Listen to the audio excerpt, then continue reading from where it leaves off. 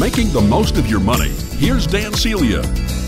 Okay, so let me take a moment to talk about the more ridiculous. I talk about this throughout the program, but the dollar slides to a 6-month low. So the dollar's down. That's in and of itself not that bad of a thing. Some will perceive this as even a good thing, and obviously the markets never wavered when the report came out. But here's the laughable part of it and the really annoying part. The dollar slides to a 6-month low as worries about a Trump uncertainty. Now, this is over the so-called leak of classified information, which is, in my opinion, a made-up story based on the people that were there. So one situation like that is a made-up story, in all likelihood, has the dollar sliding to a 6-month low. Now, of course, this is going to be good for gold. This may even be good for treasuries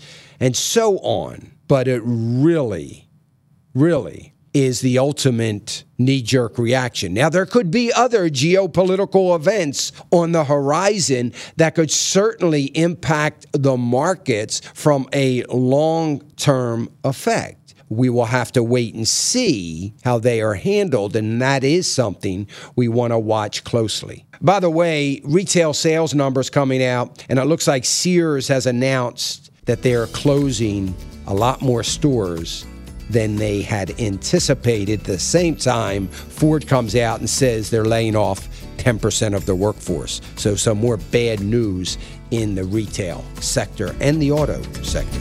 Want to hear more financial advice from Dan Celia? Then look for his podcast when you visit the website afr.net.